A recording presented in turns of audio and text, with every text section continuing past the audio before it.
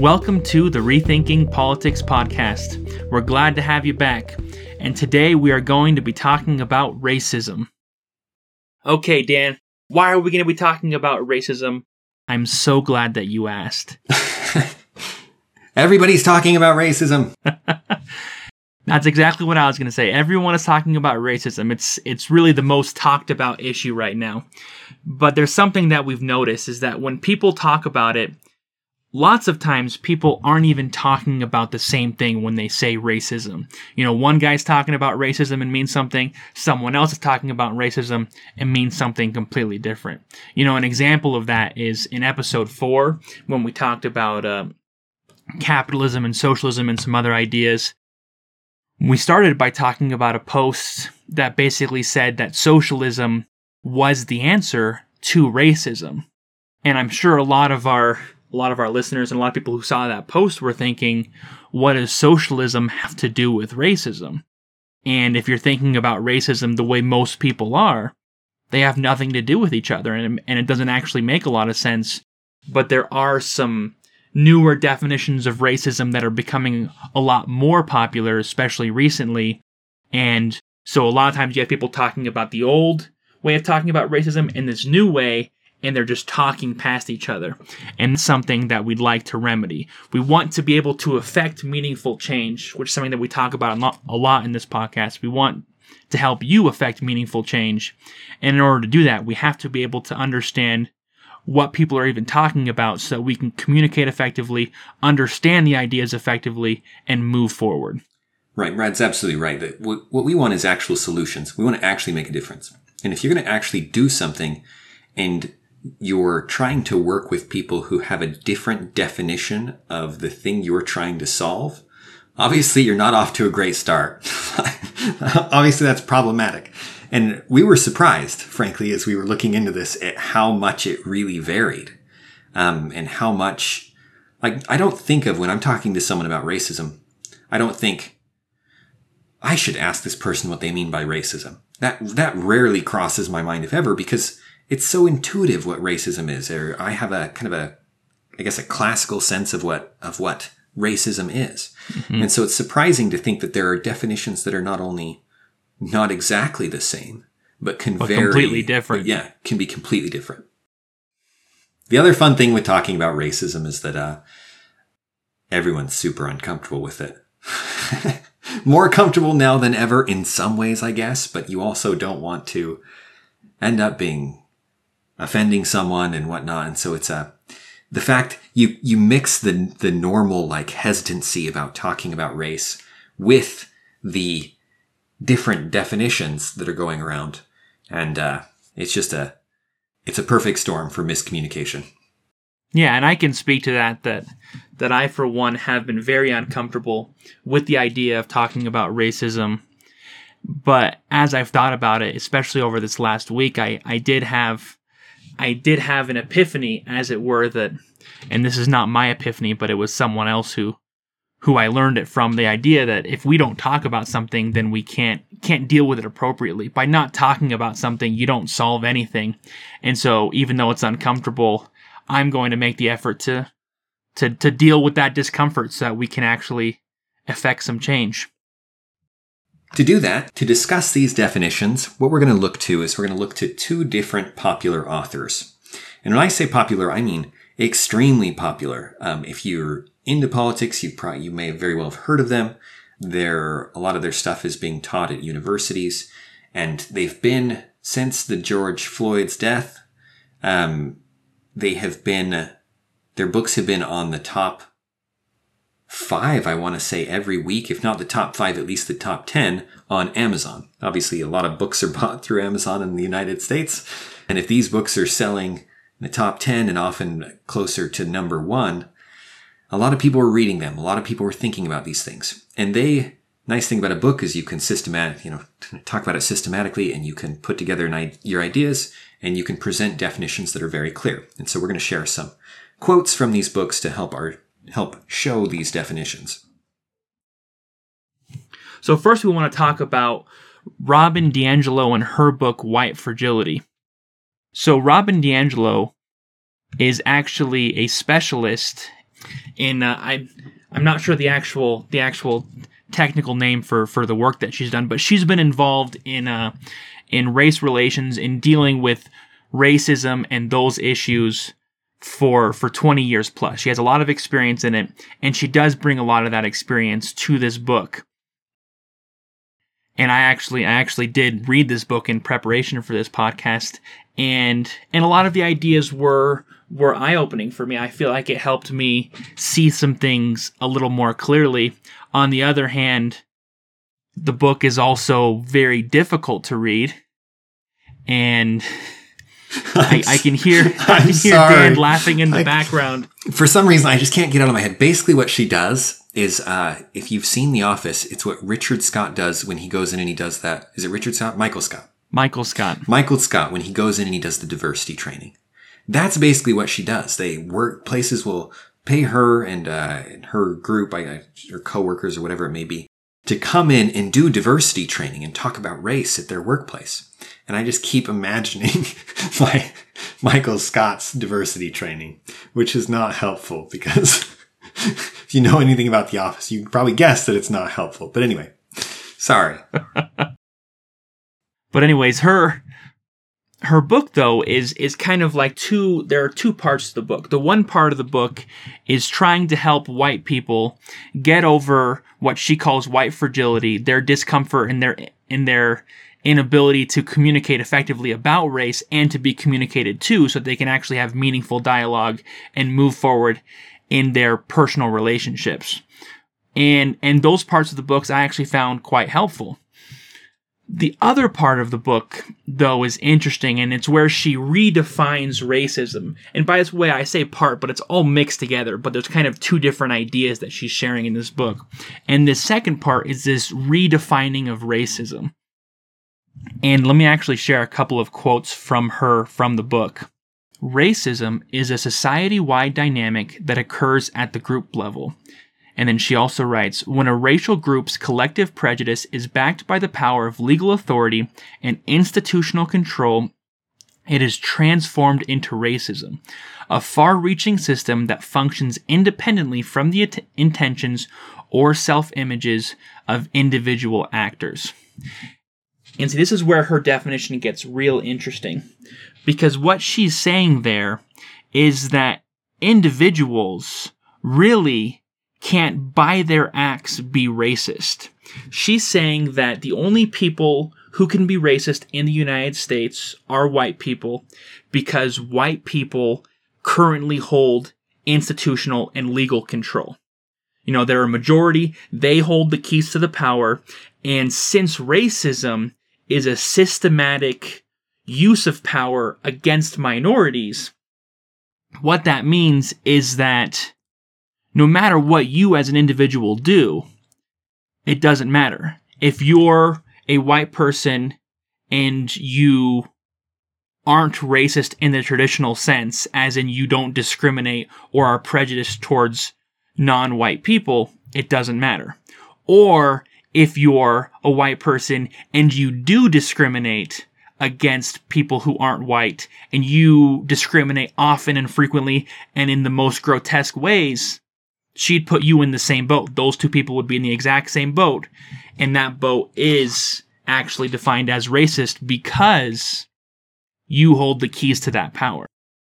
Which is so strange, because you've taken the idea of, classic racism is something like someone who thinks of, they take racial color or ethnicity to be an indicator of some kind of inferiority or superiority. And then they act on that and they do something racist, right? We talk about this is an individual. This individual is racist because he believes that one race is superior to another or one race is inferior to another. And then acting on that by mistreating this race or elevating this other race would be racism. But she would not call that racism, which is odd. Like, you'd think you could come up with a definition of racism that is broad enough to incorporate what she was saying about institutional control and racism as it's more commonly referred to. But she has very deliberately decided not to call that racism, so that the only kind of racism is systemic racism, and it's only possible by the people who have the power. And only possible on a group level. And only possible on a group level. And if that strikes you as odd, it is certainly different than what you might expect. Especially since it's very different, obviously, from the common usage and is a definition different enough that it doesn't embrace the common usage. And you've probably heard systemic racism thrown around. This isn't the only way people talk about systemic racism, but it is a very popular way that people talk about systemic racism. And it is becoming much more popular. Right. It's a growing way that people discuss racism as being only systemic. So let's talk about some of the implications of her ideas. One of the first things, and one of the important things, at least for us, that is kind of implied by this shift of worldview, and as you read her book, you'll see as she talks that when she talks about power, especially when she talks about wealth and outcomes for people, she's talking about a zero-sum game. When we talked about capitalism in episode 4, we talked about how, a lot of people talk about a zero-sum game versus a free market where when you trade with someone else, you both benefit. But a zero-sum game is different, where if I have more, that means that I have more because you have less. So the only way for me to get more is to take from you, and if I have less, then that means you have more. Yeah, and the result is that she spends a lot of her effort trying to make people comfortable with the idea of giving up things. As if to elevate one person in society automatically brings someone else down. And that's just not the way it works. Everyone in the United States would be better off if everyone were better off. If you took individual groups and you made them and they were better off, that would benefit everybody else, not harm them. It's a weird way to think of it, and it's, as Brad was indicating, it's what happens when you say that everything has to be accomplished through government action, because government action is a zero-sum game. They can only take the resources and redistribute them rather than create things. And so if she thinks the only way to help people is by taking something from someone and giving it to someone else, then it is zero-sum. But there's just much more to life than that. So much of the goods, so much of the things that are good and that everybody wants can be created, and often they're unlimited. Things like happiness and good relationships and some of the things that really improve your life are not zero-sum at all. Especially the things of like how people treat each other. That's not a zero-sum thing, which is usually what we're discussing with racism, is how are people treating each other. It turns out that if I'm nice to you, Brad, I don't have to be mean to someone else. Well, and that's the thing, though, is that that's not what she's talking about she's talking about racism. She's talking about something completely different. If you're talking about a personal exchange or interaction of any type, positive or negative, between two people, that's not racism. It's not what she's talking about. Yeah, it's not what she's talking about. Yeah. You mentioned power. The power aspect that she talks about is so interesting, because if it's not backed by the power of legal authority and institutional control, is how she phrased it, then it's not racism. And that power element is interesting for a couple reasons. One, I completely agree that people who have power have a tendency to abuse it.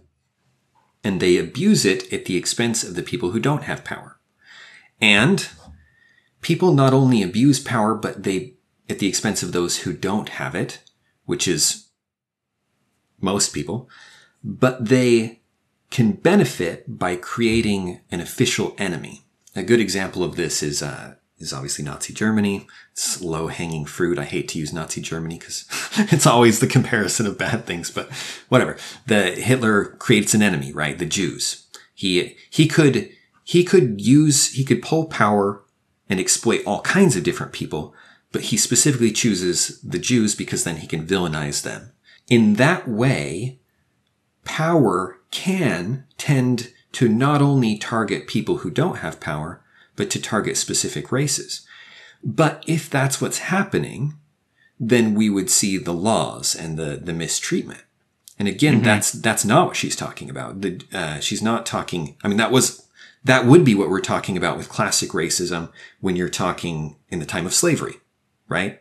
They've taken this group, they've said, you know what, we can all take advantage of this slave labor, and and they came up with these excuses more or less to justify it and say they're inferior. But again, that's not quite what she's doing. And this is what makes reading her so interesting, is that she's combining a couple different ideas in ways that I don't think they quite fit together. And this concept of power oppressing other people, and this concept of race and systemic racism. And she mixes them together in ways that ends up confusing those concepts, and that just doesn't quite work. Absolutely.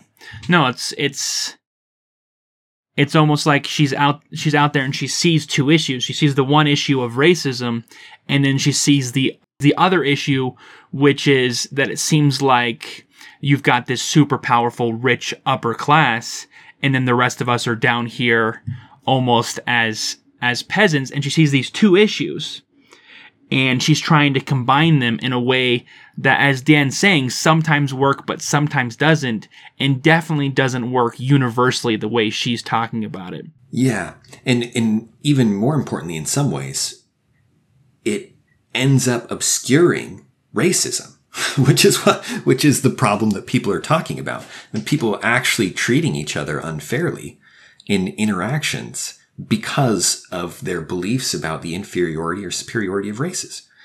And this ends up, her definition of racism ends up being in a lot of ways kind of a side issue that's much more like a classic framing of class warfare, where you have, like we said, people at the top who are exploiting people at the bottom because they have the most influence, and they use that influence to their own advantage. And she combines that concept in a way that just doesn't quite work with a concept of racism and cultural bias, and thinks that it plays out the same. But you're much better off thinking of those two as separate. You'll think much more clearly about it, keeping those separate, because they are separate motivations and they have separate impacts.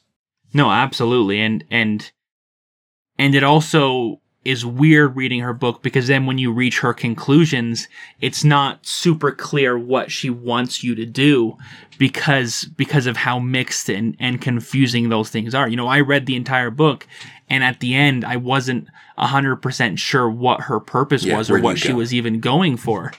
You know what I mean? Besides the conclusion that and the one thing that she really wanted to get across, which is that racism is not what you think of when you think of racism.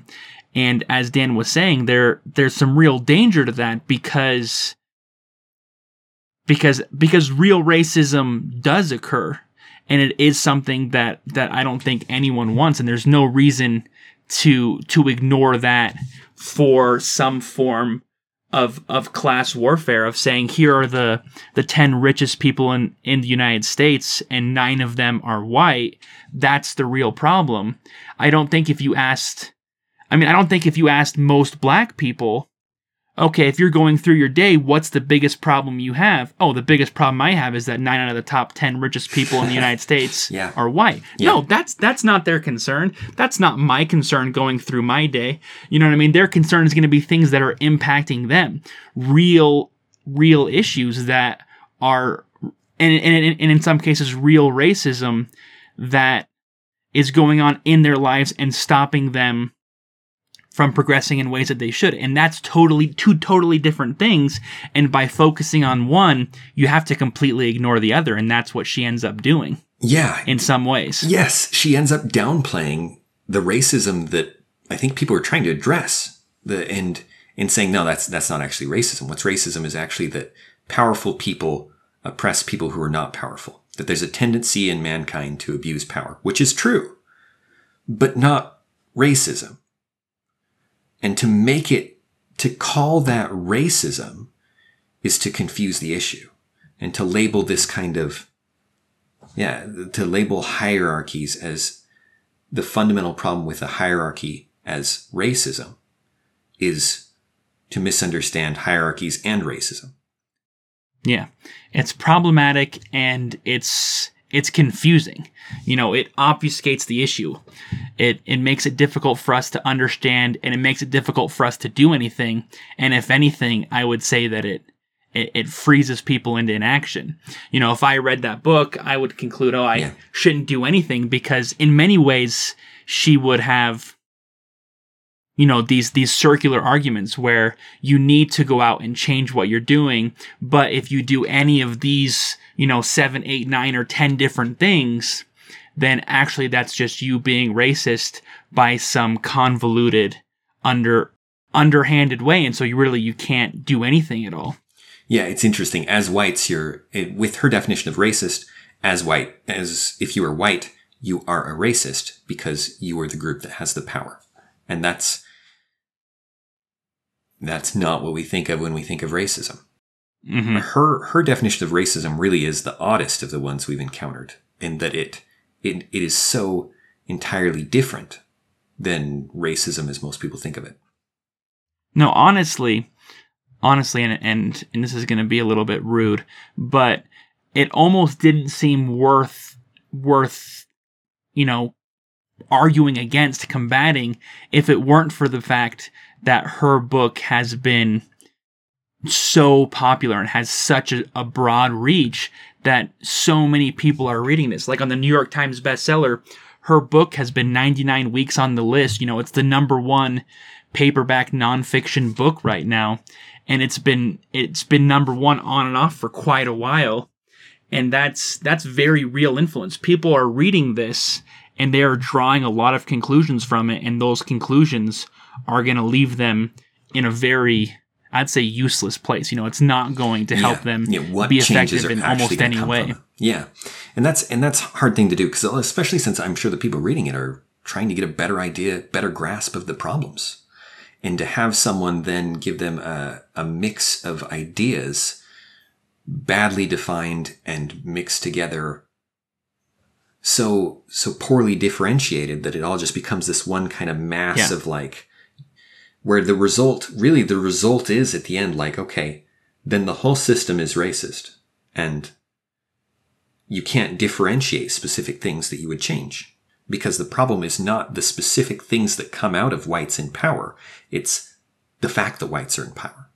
Yeah, and so therefore the only conclusion is you have to overthrow the system. It takes a systemic change, but then, and then you would get into even then, I'm not sure how her systemic change could even solve the problems that she's trying to solve. It's in a bizarre place.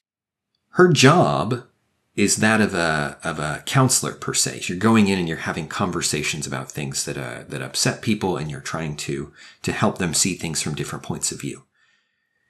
That perspective that's not the ideal expertise for someone who's talking about political theory and motivations, which is really what her thing becomes. Which ends up what her thing political becomes. Theory. Yeah, it is. It's political theory. And that's what I was saying about racism. How the book is weird to read, because it feels like a mix of a self-help book for white people to talk about racism, combined with a political treatise about how, a white-controlled system of power is systematically destroying black people, and then we need to overthrow that system. Those are two very different ideas that she's trying to convey simultaneously, and it just doesn't work. Yeah, while redefining and kind of hand-waving away the whole history of civil rights and what they were trying to fight for, and what was even the grays and whatnot. The whole thing is just kind of waved away. None of that was racism. This is racism. The one last thing to say about her before we move on is just that if the problem is that there are people in power who are screwing over people who are not in power, then we really need to stop them and to punish them. If someone's stealing, you don't say, I'm going to overthrow the whole city government. If someone is there's a weird disproportionate reaction to an injustice that you should be able to specifically describe and target. Yeah, instead of saying the whole system, let's find injustice and let's do something about it. And not only is that much more logical, but it's also much more possible. I mean, I have never tried to overthrow a system of government, but I imagine it's not easy. But trying to actually change a specific law or a specific ordinance or even a specific business's, policies and practices, those are things that change on a regular basis. Yeah. And you've seen movements that have targeted specific things and gotten specific results. Yeah, they work. They really work. Exactly. It really works. You can, especially if you want to go to a state and local level, or as you said, target some free group like a business. It works. Yeah. You can get changes. Absolutely. The next person we want to discuss is a little harder to get into. It's going to take some more nuance. His definitions are better. His arguments are tighter. There are fundamental problems with them, but we're going to get into those and hopefully learn some things in the process. So he gives us 3 groups. This is 3 ways that he would say people look at racism. And Ibram Kendi is his name. I should give you his name instead of referring to him as he. Ibram Kendi gives us 3 definitions and views of how people treat racism and how they view the problems. And so the first is the segregationist, as he calls it. This is, quote, one who is expressing the racist idea that a permanently inferior racial group can never be developed and is supporting policy that segregates away that racial group. Close quote. That's classic racism in a lot of ways. Yeah, so that's the Ku Klux Klan. Yes, that's Ku Klux Klan. They want to their solution to the problem is subjugation or to move them all out or whatever it may be. Group 2. These are the assimilationists. Quote, one who is expressing the racist idea that a racial group is culturally or behaviorally inferior and is supporting cultural or behavioral enrichment programs to develop that racial group. Close quote. That group's different. That's not the classic racist. We're going to talk about that one a little bit more in a minute. And finally, the anti-racist. You'll note that he chooses that word because it's not enough to be not racist. As he describes it, you need to be anti-racist. And this is, quote, one who is expressing the idea that racial groups are equals and none needs developing and is supporting policy that reduces racial inequality. Close quote. And finally, one last definition to get us working here with Kendi and on the same page as him. So with those in mind, those different ways of being racist, the first, the segregationists who think that there's something inherently inferior, the assimilationists who think that races are equal, but culturally or behaviorally they may be inferior. These are 2 different kinds of racists. And a racist is one he defines as one who is supporting a racist policy through their actions or inaction or expressing a racist idea. And an anti-racist is one who is supporting an anti-racist policy through their actions or expressing an anti-racist idea. And so just to be clear, what that means is for those of you who read those first 3 definitions and is like, I'm not sure that I fit into any of those, and probably a lot of people might feel that way, what he's saying here is that if you're on the fence, if you're not taking sides, or if you're not even involved with it at all, then you are some form of assimilationist and you are in fact a racist because you're supporting racist ideas through inaction. Mm-hmm. So if you're not doing anything, you're racist. There is no non-racist. There's either racist or anti-racist. Yeah. So if you don't fit that description of anti-racist, he would consider you a racist. So D'Angelo, who we addressed first, her vision of racism is not necessarily a moral condemnation because if you're white, you're a racist and it's just a product of the system. So it's not really your fault per se. You can do things, but it's not like you're evil because you're racist. Kendi is somewhat different than that, but he too would say, look, you can do things that are racist and you can think ideas that are racist, and that would be racist of you. But you can also do things that are anti-racist and think things that are anti-racist, and that would be anti-racist of you. And for him, he describes it in the same way as sin. We may be sinning, but we don't want to be sinning. You want to not be racist. You want to be anti-racist. And so you're trying and working at it. And it's something you are at any given moment, depending on what you're doing, one or the other, but you want to do less racist stuff and more anti-racist stuff, if that makes sense. It's almost like a virtue, and you're developing this virtue. You may not be perfectly honest, but you're getting more honest. Is a virtue. Mm-hmm. It is, and it's the lens through which, it's a moral lens through which he judges. He then can view everything. So if this is a great virtue, if this is a virtue, and you're trying not to be sinful per se in terms of racism, then you need a way to measure it. You need a way to say this is racist and this is anti-racist. And the measuring rod that he uses is racial disparities. You've probably heard that term a lot lately.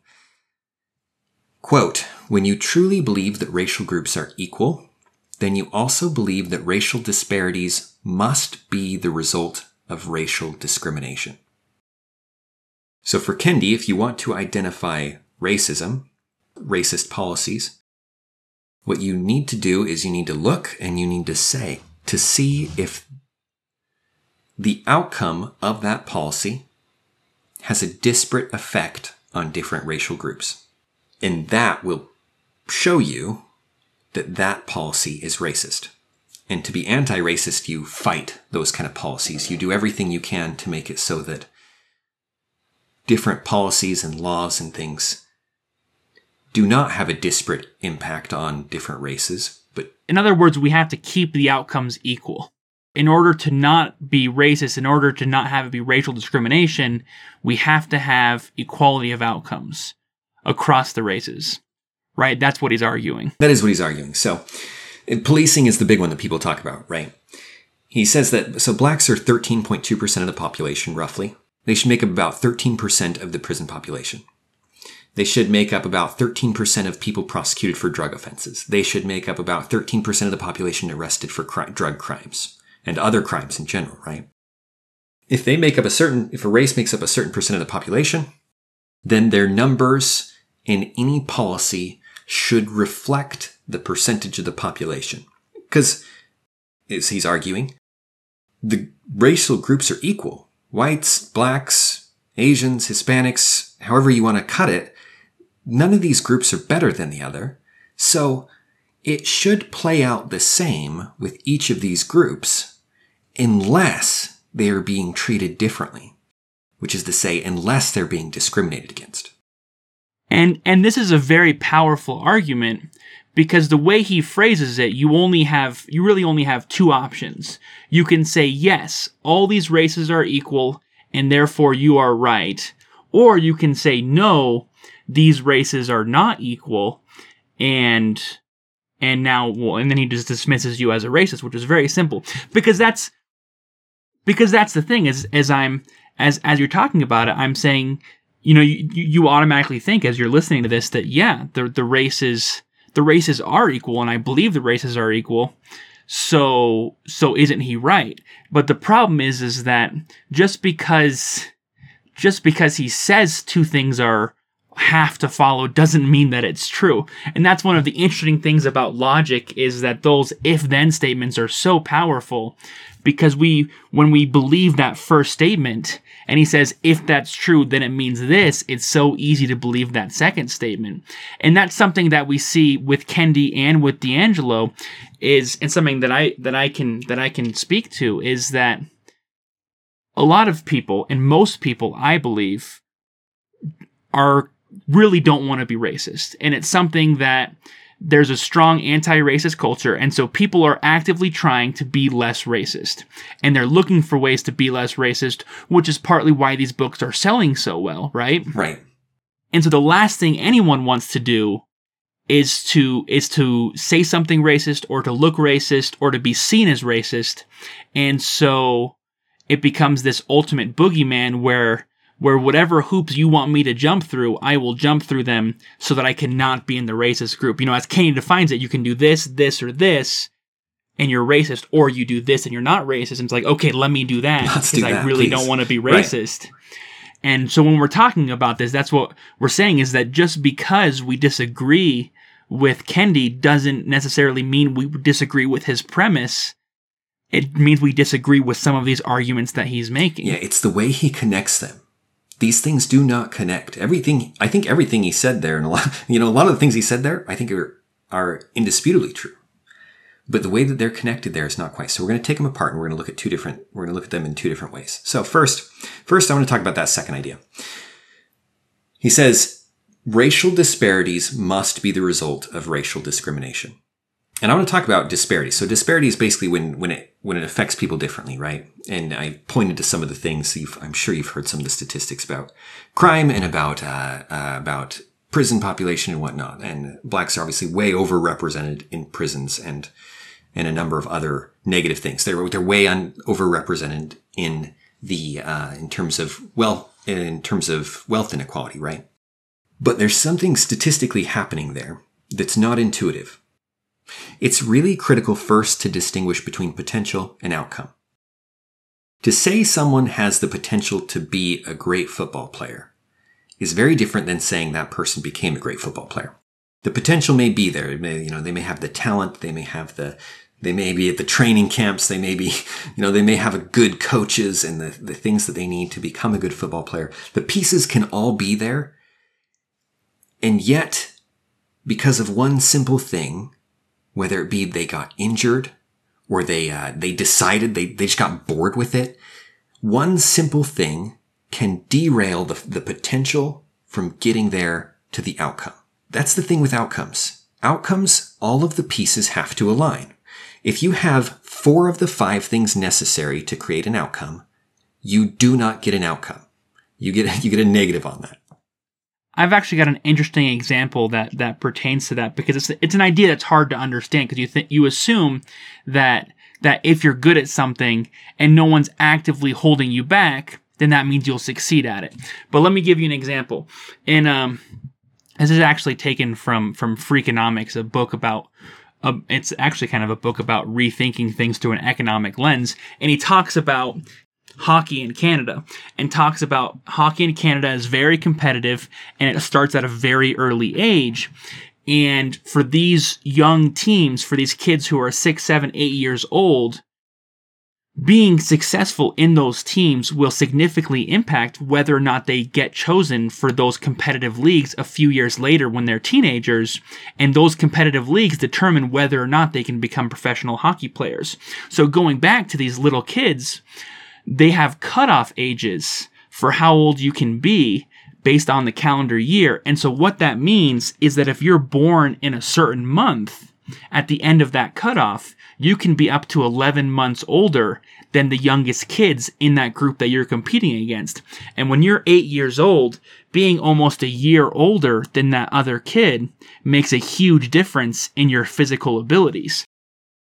And so what they were able to show is that based off of the month that you were born would affect the chances that you could become a professional hockey player in Canada. And of course, I don't know if that's changed since then. The book is relatively old now, but the years they were looking at it, the data was clear that just that one little factor of when you were born in the year significantly influenced whether or not you could make it in the big leagues. Yeah, it's a good example because it's a basically arbitrary point unrelated to even developing the skill. But it could have enough of an impact that your talent and your other things didn't matter and lead to a worse outcome. So outcomes are always yes or no. You made it or you didn't. You got into the college or you didn't. You got the job or you didn't. You are in that wealth category or you are not. And so instead of having a normal, people who are close don't get anything, you have to have all of the combination of factors necessary, and they have to come together for you to produce that outcome, or you will not get that outcome at all. So we're going to use some examples to illustrate the point and then explain why this is relevant. So what Brad just said is a really good example. Here's another one. I'm going to give you 2 from nature. Nature is unbiased per se. In nature, you don't see any of the human action elements. Tornadoes take a lot. It takes a lot of different things coming together simultaneously to create a tornado. I think everybody knows that kind of intuitively. They're rare, right? They're rare. They're uncommon. You don't see a lot of tornadoes. Yeah, when was the last time you saw a tornado? That's actually a bad question for me. We see them a lot here, which is the point. So there's a portion of America referred to as Tornado Alley. Tornado Alley is a stretch there in kind of the Midwest. Yeah, it'd be Midwest. And in Tornado Alley, you get a lot more tornadoes than other places. And this is what we're saying when we say that outcomes depend on things aligning. Tornado Alley does not just get more tornadoes than other places. 90% of all the tornadoes in the world occur in Tornado Alley. The circumstances have aligned so perfectly, the terrain, that the air moves off of the Gulf and comes down from Canada. These things have come together so perfectly that tornadoes in Tornado Alley are common. Most of the world never sees a tornado in person. Never sees it. It's not even a risk. Because they may have 3 or 4 or 5 or 10 of the things necessary to create a tornado, but if they're missing one, they're not going to get a tornado. There won't be a tornado. Yeah. Even if they've got one and it's just not quite perfect, right? That things don't quite come together in the same place. A second example is in the Amazon rainforest, you have a lot of diverse wildlife. And you can find in a single 200-foot pond, probably the right pond, of course, not just any pond, but there are ponds there where people have taken fish and see how many species they can find. And they found more species of fish in a 200-foot pond in the Amazon than there are in all of North America. Why? That's crazy. Because outcomes do not line up in a linear way. There's not a simple curve that you can draw to show how outcomes are different. The difference between a place that doesn't have the things, where the things there has to be a lot of chance to bring everything together just right to create this outcome, versus a place that can supply those things consistently, is not going to be a slight difference. It's not even going to be an exponential difference. It's going to be all the difference in the world. It's going to be massive differences that don't seem right. They don't seem statistically like they make sense. that seem illogical. They seem illogical because it's so far from what intuitive curves we would imagine, what intuitive increases we would imagine. Here's another example to bring it in more, connect it more to people. The Chinese were, for a long time, the most technologically advanced country in the world. They had cast iron 1,000 years before the Europeans. There was a Chinese admiral that led a voyage of discovery that was longer than Columbus's voyage. Generations before Columbus, in ships that were bigger and more technologically advanced. They had a printing press. They have books that you can see were copied on a printing press back around 900 AD. Like a full 500 years. Early, yeah. That's way early. They don't even know when that printing press was made. They could see that this is obviously there's the physical evidence for it. Right. And then they had printing presses shortly after that they actually can point to directly. That's 500 years before Gutenberg and the press in Europe that really changed the world, right? And changed the flow of knowledge. 300 years before there were gunpowder recipes that were common in Europe, the Chinese were using gunpowder in battles. Why is it that the Chinese are not the most technologically advanced country in the world today? Why was it that Japan, a tiny island next to them with a fraction of the population, was able to subjugate significant parts of China up until right around World War II? That is an excellent question. Tell us why, Dan. Now I'm interested. Thank you, Brad, for being my really reliably interested audience. China decided, not China, the Chinese emperor or leaders or whoever was making decisions at that time, the emperor and presumably his ministers, decided that the rest of the world didn't have anything to offer China. China was so far ahead of them that China didn't need to go outside of its borders. And so it decided to close one important factor that influences technological advancement. It closed the flow of information. It decommissioned the ships. It stopped making ships like that. They didn't think there was anything worth seeing. They didn't think there was anything worth learning. And so they closed that. And Europe hits its renaissance right then. The big span of history, pretty close to the same time. And what ends up happening is China could have been sharing information with these other places and could have been getting those things and competing with these people in trade and in all these other things, and they would have continued to advance. They changed one factor. They obviously had everything necessary to advance and to build technological marvels and to continue to be the most advanced civilization in society. Whatever you think the factors are, whether it be the intelligence and the technology and the institutions designed, the schools, all the things that would be necessary. There's got to be thousands of factors, right? They had it all, and they closed the walls. And then some of the things they did have started to fade. They were being unused and unchallenged, and their progress slowed and in some cases backtracked. That's an example of how outcomes defy the kind of intuitive logic. One final example. There are charter schools in New York that exist in the same building as public schools. If you're familiar with New York City, you know space is limited. Space comes at a premium. So there's extra space, and they'll put charter schools in them. Those charter schools will draw from the same students and from the same teaching pool of teachers, drawing randomly from the same student pool. Some of these charter schools will send most of their students to to college. While the public school in the same building with the same students with more resources has extremely few college graduates. And the difference between these schools, you'd think that if the differences are high, if the disparities are high, there must be huge differences. Yeah, if the outcome disparity is high, then these schools must be completely different. And you would be wrong. There are small differences upon which hinge the entire thing. You can have, because especially if you think about school, it makes a lot of sense.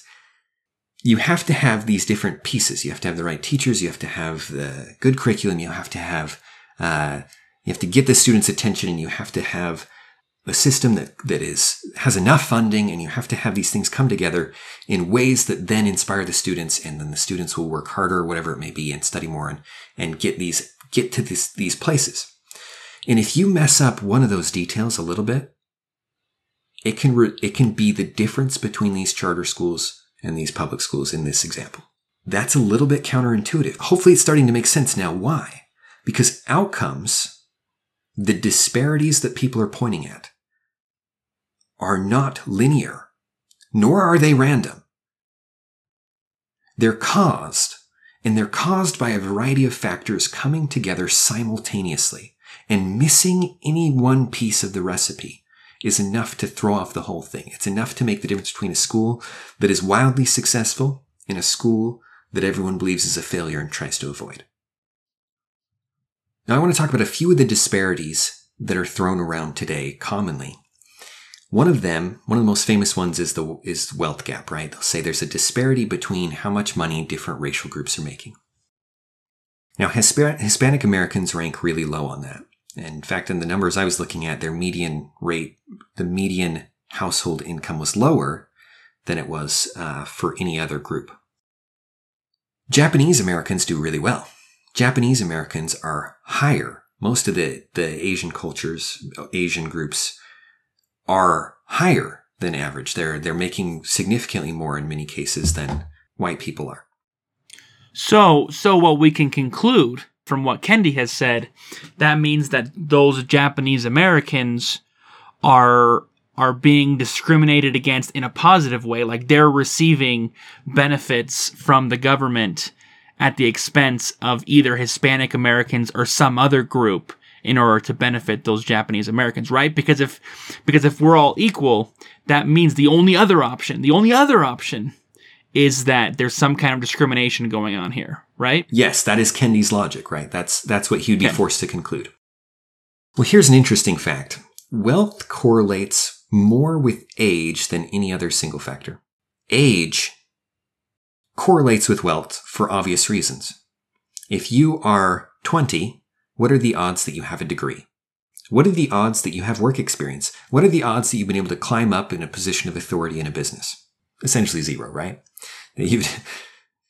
But if you're 40, you've got probably an education. You're more likely to have got an education. Yeah, the odds have definitely changed. You're more likely to have gotten work experience and to have relevant and to have been able to spend some time climbing a business hierarchy of some kind.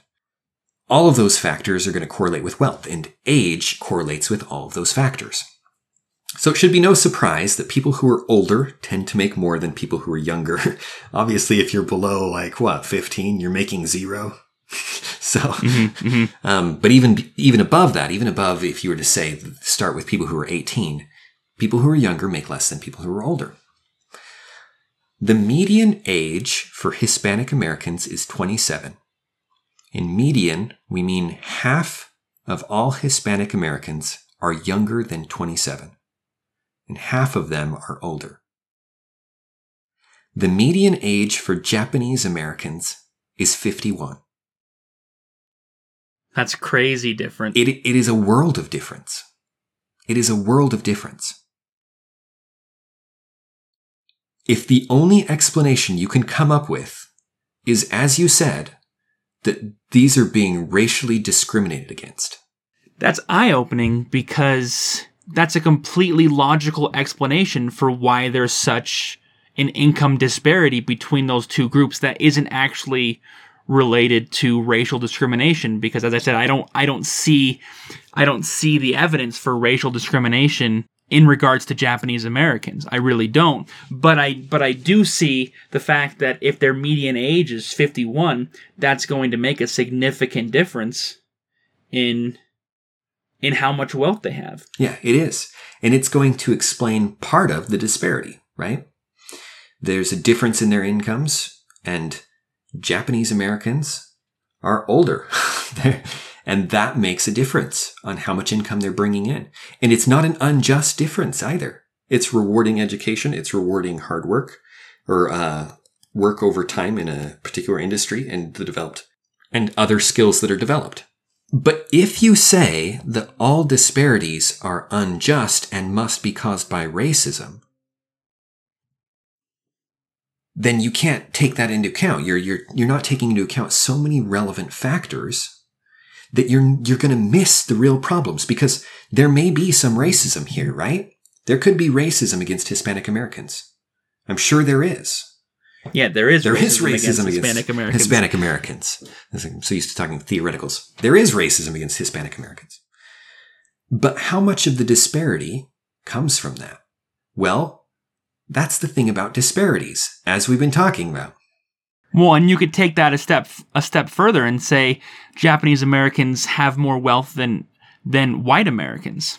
So is there discrimination that's going on against white Americans by Japanese Americans? And all of these people we've talked about would say no, because the white Americans have the power, and which is why you have to look for another reason, which is part of why this example is so useful. Right. There's a lot of, I've heard people say things like, well, Japanese Americans are just better at being white than white people. That makes no sense. Or maybe they're older. Right? Or that races, they say something like races eventually can in some cases be accepted into the general whiteness category. Yeah, and if that were their argument, I would say, okay, so does that mean Japanese Americans make the same? Because if they make more, that's different. Right. There has to be another explanation. Right. Kendi wouldn't allow that, yeah. Kendi would admit that there's something wrong there. There's another aspect to disparate outcomes. So we've talked about how disparate outcomes don't prove racism, because there's so many factors that go into it, and any one of those things being slightly off is going to affect the outcome. And so you have to actually, if you want to see why the outcomes of two groups that are doing pretty close to the same thing are different, you've got to see what they're doing differently. And some of that may be they are being treated differently, right? Some of that is probably going to be racism.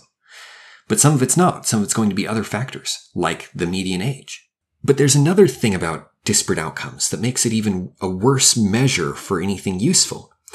You have people in the same family who have disparate outcomes. Kids in the same family have measurably different outcomes. The firstborn is going to have a higher IQ. Not always. But statistically, there's a probability that they're going to be more successful and they're going to have a higher IQ.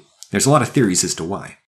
That's a problem. If you're talking about people raised in the same home by the same parents with the same opportunities in terms of the parental resources in the same neighborhood, going to the similar schools in a lot of cases, right? and they are also going to have different outcomes, would you say that the disparate outcomes there have anything to do with racism? Or even one step further, would you say that those disparate outcomes are unjust? Like there's some injustice being committed against second-born and third-born children? Historically, and still today, but even much more true historically, if you're born in the mountains, you're going to be less well off. You're extremely likely to be less well off than people born in the lowlands. People in the lowlands are going to be less well off than people born in cities. People born in cities are going to be less well off than people born in cities with access to waterways. And people born in cities with access to waterways are going to be less well off than people who are in like a harbor that can draw in boats from all over.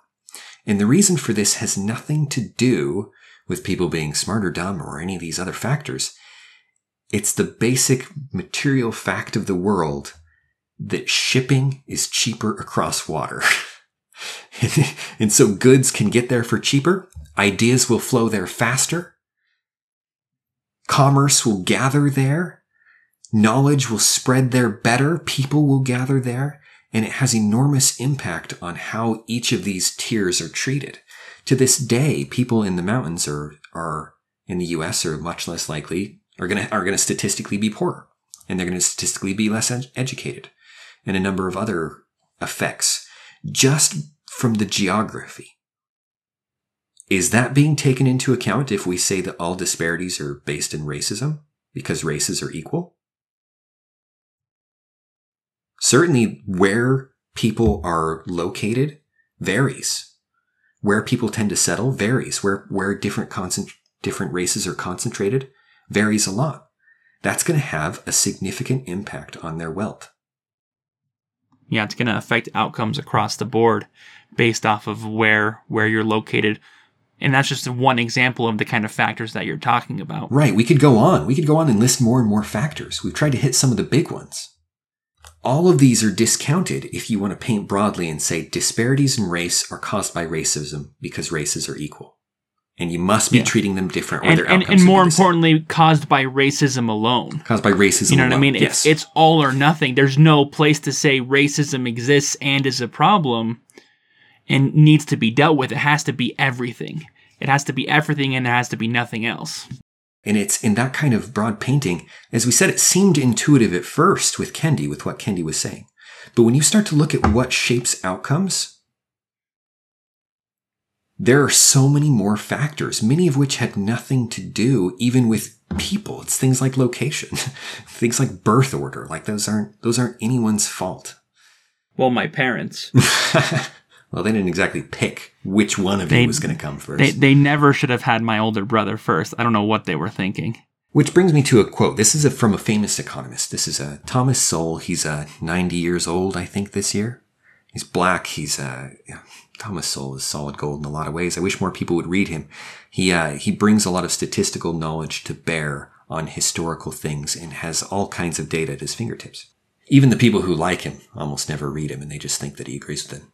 I wish everybody would read Thomas Sowell, but almost nobody does. Which is the case, I guess, with most economists. Who's reading economists? But anyway, quote, almost nowhere, anywhere in the world, or at any period of history, do you find any society in which groups that compete openly end up with the same results. And that should start to make sense after the things we've talked about. Think about all the factors that go into it, often factors that people have no control of.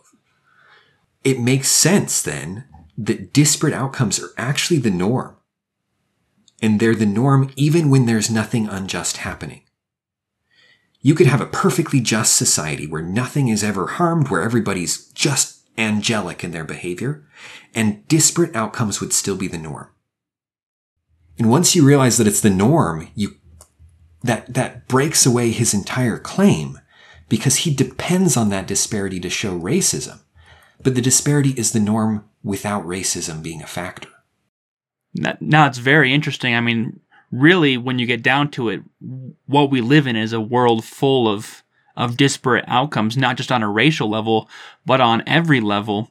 And in order to function effectively in this world and to be effective, we have to accept that not everyone is going to have the same outcomes, and that's okay. Yeah, and that's the thing that people don't get with disparate outcomes is like you could say, we compare races and we see disparate outcomes and we assume bad faith, but we assume that there's something unjust happening, and often there is. But what portion of it makes up is another question, and you've got to account for these other factors to determine how much is actually left that can be explained by racism. You need a multivariable analysis if you're going to determine what actually is causing different outcomes, because there are so many variables that go into it.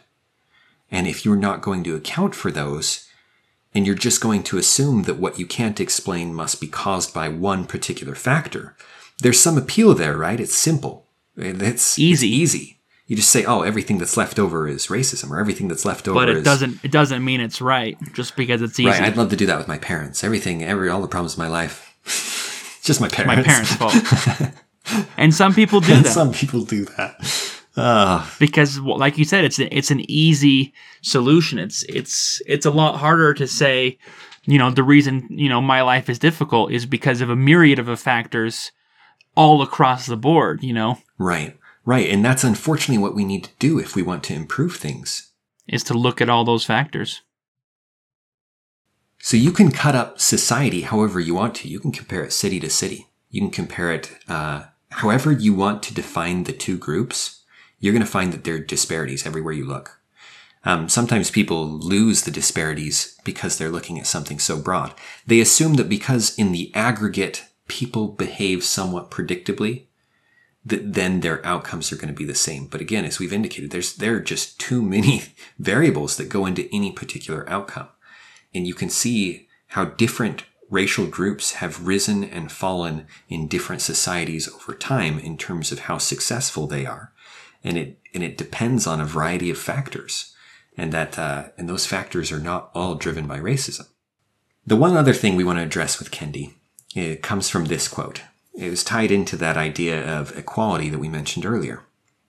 Because what Kendi means by equality is not what most people are thinking about equality, and that's why he reaches the conclusions he does. Here's a quote. But to say something is wrong with a group is to say something is inferior about that group. My definition of a racist idea is a simple one. It is any concept that regards one racial group as inferior or superior to another racial group in any way. Again, like the things above, that probably sounds about right. That sounds almost intuitively right. Yeah, at face value, I'm like, amen. And then you start to look at the implications of what he's saying. So I'm going to give an example. Anytime you're talking about groups, I'm going to be painting broadly here, obviously, and it's not going to apply to every individual in the group. I taught at a private school for a brief time, and no need to brag. It was grade school, no bragging necessary. And at this school, I was talking to this kid. He was a Chinese immigrant. His family had just immigrated. English was his second language. He was extremely fluent, so it wasn't a difficulty for him in any way. But I was trying to get him integrated into the class because he came in partway through the year, and he was, in some ways, he was playing catch up on the work, and he was also playing catch up socially because the group had been used to each other.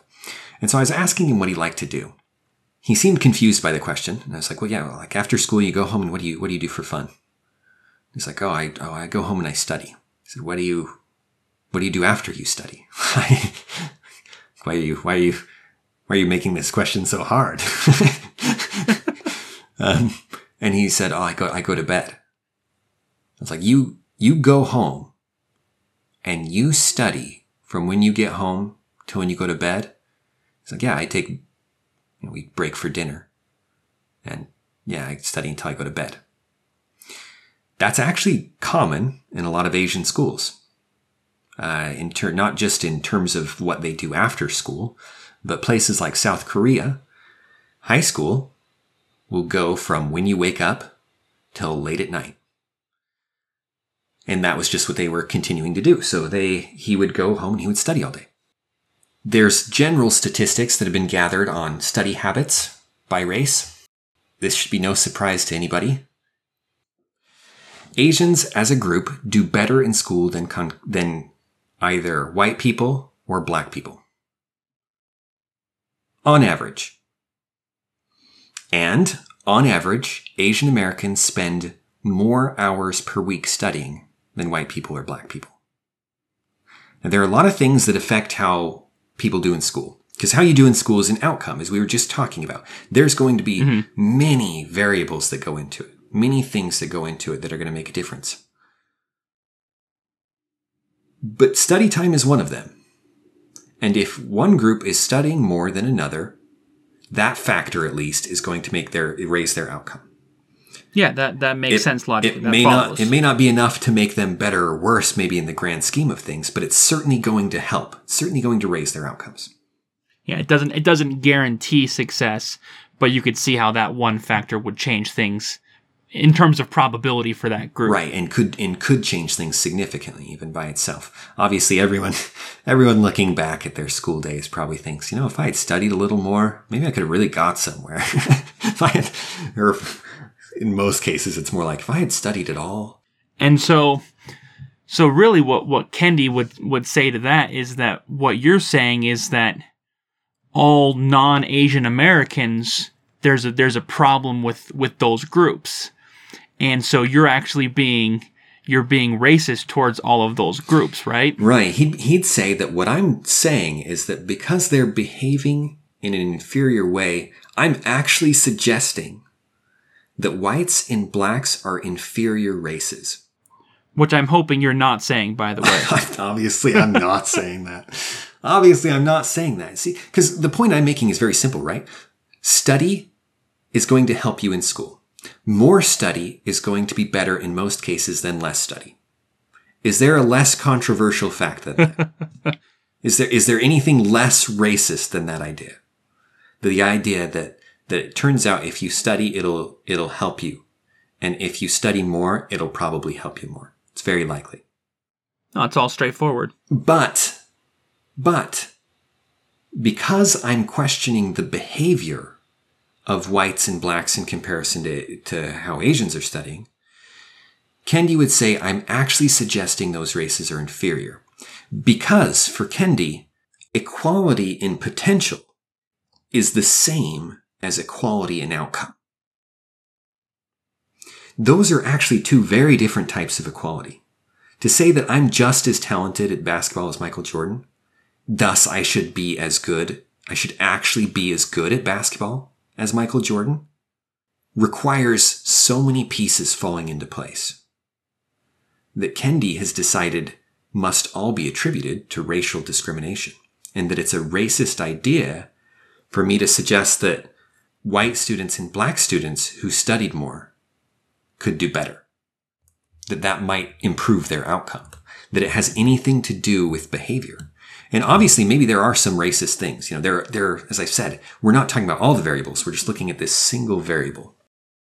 And one of the other things with this that I don't like is that I don't think that's a good trade-off. Really? Studying all day? You should be in school from morning until you go to sleep? I think is a bad idea. Now, the irony with this is that I would actually say I want schooling with less study. I think that the study isn't helping in a lot of ways. Now, yes, it's helping you get better grades and it's helping you have outcomes. But this is where the economic reasoning really is useful, because what you want from life is different. And I don't want that outcome. So not only am I suggesting that they're not inferior races, I'm suggesting that this is about what you want. And that you should, whatever it is you value, you should try and do the things necessary to achieve that thing. And that's the thing, like, if you want to get better at something, if I want to be X or I want to get better at X, it's really simple. The way you do it is simple no matter what it is. You practice, you study it, you find people who are better at it than you are, and you do what they do, and you work with them, and you compete with them if it's a competitive thing. You find someone who understands the ideas of it, and you have them teach it and explain it, and you challenge yourself in that thing. and you'll improve, whether it be a sport or whether it be something like writing or whether it be your memory or whatever it may be, you'll improve. And all of those are important details in how you get better at something, and I can't remember why I'm even talking about it. No, you're talking about it because what we're talking about is negative outcomes. We're seeing negative outcomes for Black people in the United States. And that's something that D'Angelo's trying to address. That's something that Kendi's trying to address. And that's something that we're trying to address here as we're talking about it right now. And the problem with what Kendi is saying is that he's saying with that quote talking about these groups is that not only can you not discriminate against these groups, or not only can you, but even looking at these groups separately and looking at what's working and what isn't in terms of how they're doing right now isn't allowed, is racist.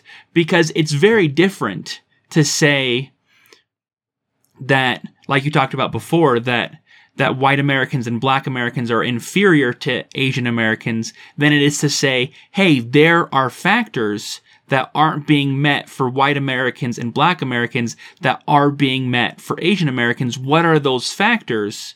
And is it possible to change those factors? And in that case, it's studying, but in any other situation, it's going to be different factors, and usually it's going to be a myriad of factors. And so if you want to see change in outcomes, if you want those negative outcomes to be more positive, you actually have to do the opposite of what Kendi is saying. Instead of ignoring all of these things, you actually want to look at them and see, to look at these groups and say, here's this disparity, here are these negative outcomes. What's causing that? Let's figure it out so that we can move forward. You know, as Dan was talking about, it could be something as seemingly benign as geography that is getting in the way. It could be something, you know, as he also talked about as education. I think education is a very applicable one, because there are a lot of cases where, I mean, education in terms of the United States plays a large role in your success later on in life, and especially in terms of groups and probability. Yeah. And so changing those factors that are resulting in negative outcomes for Black Americans in terms of education could have a sweeping effect down the road in terms of positive outcomes in every other way that you measure success later on down the road. That could be changed just by changing how we do education. Yeah, and often it is, the comfort is that, as we've seen from these other examples, is that it may be actually very little things that need to change, that you could change and make huge differences. It could be the difference between having 90% of the tornadoes and having none. You know, having 90% and basically thinking of tornadoes as a myth. And that requires a close study. As Brad was saying, there's no easy one answer for every problem. And that, I think, is the real problem with both D'Angelo and Kendi and their definitions, is that more than anything else, what they want you to do is to focus solely on racism. And when we talk about racism, like we said before, we're not talking about racism as you would think of it, but talking about racism as this systemic racism, and focus solely on that and focus on nothing else. And what that means is that you're putting on blinders, and it's actually going to stop us from doing any effective change. And in some cases, it may stop us from seeing very real solutions to racism that's currently going on. You know, an example is, you know, what's happening right now is, as we're protesting the police, you know, protesting police brutality is a fantastic thing. We don't want police brutality. We definitely don't want police brutality against Black Americans. I agree with that 100%. So, you know, and so as someone who wants to do something about that, I have a couple of options. I could say this is all because of systemic racism on a national scale, and so what we need to do is really overthrow everything. Get rid of the police, get rid of the government, and come up with something new that has equal outcomes for everyone. Or I could say, wait, this is a specific issue, police brutality against black people in America. Why is there police brutality against black people in America, and how can we stop it? And then you can look at police reform, you can look at actual tangible changes that you can make a difference to stop something that's so clearly wrong, instead of focusing on things that don't really have anything to do with the issue that we're so concerned about. That's the frustrating part, isn't it? That those definitions are not going to get you to specific problems. No, they're going to get you farther away. They're going to get you farther away. They're going to get you oversimplifying the complexities that are actually going to reveal the problems. They want you to write broadly over the things where the actual work has to be done, and where you would actually go in and say, where is the injustice happening? Yeah. Is this because of something benign like geography and these other things, and these kind of outside factors that we have no control over, that are neither just nor unjust? They're just conditions of life. Is this from actual injustice, corruption in laws? Is this from actual racism, where people are treating people inappropriately based on something as silly as the color of their skin? Or is it something we can change in terms of what we're putting in to get these outcomes? All of these can be playing a role. And in most of these complex issues, all of them are. That's the thing. All of them are. There's going to be some of each of these involved. We started this podcast by talking about how these definitions get in the way of effective change.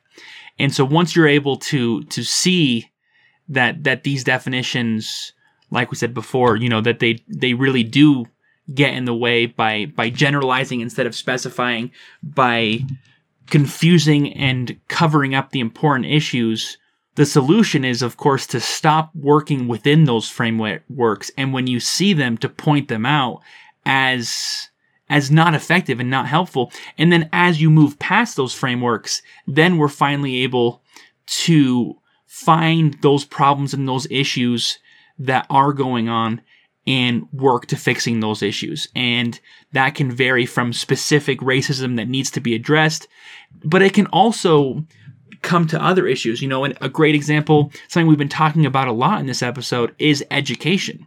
Education is a place where you see a lot of negative outcomes that start very early on and create some negative outcomes that no one wants to see. And that when you change education, you can change a lot, which is actually why our next episode, we're going to be talking more about education and about simple solutions that could make a significant difference, not just for Black people, but for a lot of people who suffer those negative outcomes because of education. So we hope you will join us next week. It should be a lot of fun. This episode has been really enlightening for me, and I hope you guys have enjoyed it, and we will see you next week. Thank you for listening.